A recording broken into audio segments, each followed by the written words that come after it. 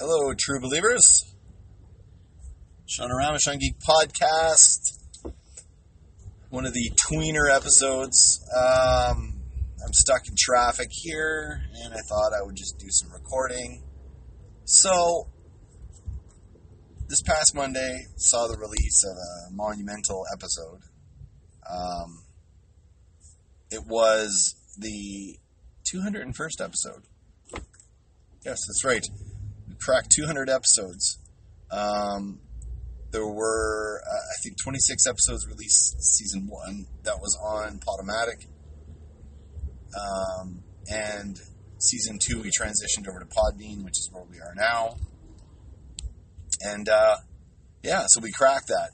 I'm planning something. I haven't quite decided what to do yet, but I would love suggestions. But when we reach our 200th episode on Podbean, which we're very close to, want to do something special there. We can maybe, I don't know. What do you guys want to do? What do you guys want to see us do? So anyway, that's coming up soon, I guess. Towards the end of the year, I guess. So anyway, that's really exciting. The episode this past Monday was great. I got really excited. We talked about what came out of San Diego Comic-Con, specifically the Marvel Studios panel. I've got theories galore. I actually thought I need to have a cheat sheet and share that with you. There's so many things that I unearthed during the recording of the podcast, turns I think that Marvel is going to take, that we're going to see happen in Phase 4, Phase 5, all that sort of stuff. Go check out the episode. It's some really great stuff. It was very exciting. I had so much fun doing that episode. I did it by myself too, because I just needed to get everything out. I'm so excited about the announcements and the direction that Marvel's taking and what I think that direction is and how the Fantastic Four is being introduced.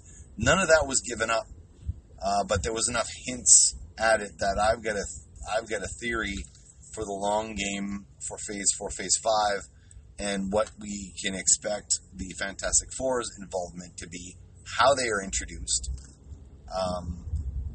and how they're going to do Fantastic Four right this time. Go to check out the episode. It was a lot of fun. Next week, on Monday, we've got a very special episode again. That episode talks about... I've got this thing about No Doubt. I really liked Tragic Kingdom. When it came out, I listened to it. In fact, a lot of my drumming style came off of a few albums that were out around the same time. It was Propaganda's Let's Talk More Rock, No Doubt Tragic Kingdom, Nirvana's Nevermind, Pixies Trompe le Monde. What else was I listening to at the time? Oh, and Bob Marley, Legend. Those are all albums that really changed how my drum sound went from a hard rock drum sound to a bit more worldly and different with elements of ska, reggae, punk in it, and funk. I went through a big funk phase too. So a lot of that was all in and around the time of that No Doubt Tragic Kingdom album, which I fell in love with. And I tell you about my love for the album, my frustration with the band, the media's perception of No Doubt, Gwen Stefani's misinterpretation of our perception of the band, and why I call it the fall of Gwen Stefani. I'm very passionate about this one. I kind of get angry in spots, and to add to that, like, there's a whole thing about Adam Levine with Maroon 5 at the end that I got really excited on that one. I'm very passionate about music, and I'm very passionate about things I like, and I try to keep a clear head when I'm talking about music, especially when I see bad things happening in music that I think need to be addressed. So go check out that episode. On the music front, hey, if anyone is a fan of Awaiting the Answer, I don't know if you've know them or not. We played with them a bunch of times when I was in Dome. Great bunch of guys. I mean, just really good guys. I really enjoyed playing with them, and they're one of those bands where their music just continued to evolve. The first time I played with them, they were a good band, and they've evolved into a great band. They've done these kind of subtle changes here and there, and it just seems like that band's always evolving into a better lineup. The reason I'm calling them out here is that their drummer has left the band, but I think this opens up a spot in that lineup to really take them to the next level. I think they need a drummer right now that can take them to that next level. And I think with that spot vacant, it leaves a lot of room for a really great drummer to come in and just take them to the next level. I think they need a drummer that's a little outside the regular zone they were playing. I think they can take that music right to the next level. And I think, mark my words, but if they can get that engine in that car that is Awaiting the Answer, there's nothing to stop them from getting to that next level. The band that everybody talks about, I think they're just missing that one piece to take them there.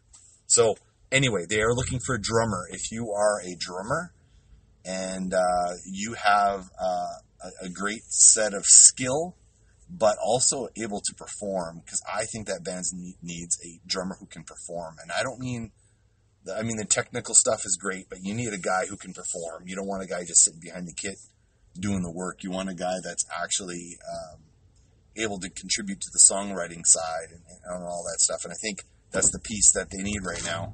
So if anyone's looking, you can find Awaiting the Answer on Facebook and Instagram, all that stuff. Just look for Awaiting the Answer, and you will find them. One more music note. I'm going to try to keep this down to 10 minutes as a tweener episode. But what do we got going on here? I just, as I was leaving work, Dylan from work, great dude, great taste in music, funny guy. He just said, "Sean, new Tool is out right now on all streaming services." I'm like, "What?" So, went into my car, grabbed it on my Google Music, and listened to it. It's a 10-minute epic opus. It's good. It's very Tool. It's exactly what you'd expect. Got some neat stuff in there. It's one of those bands that I don't forget about them, but when I listen to them, and I actually listen to them at a stereo that sounds great, and I hear that rhythm section, it's just like, God damn, that's a rhythm section. That's a freaking awesome rhythm section. And it really drives everything about them. It's just awesome. So anyway, new Tool is out. Go check it out. Go take a listen. New album's dropping God knows when. This has been the Chinese democracy of Tool albums. But it will come out, and man, I hope it kicks. Anyway, hey, look at that, 9:20. Look at us doing a great time. So anyway, like I said, look up Awaiting the Answer. Check out this past Monday's episode. It's going to be great. It is great. Go check it out. Next Monday's episode.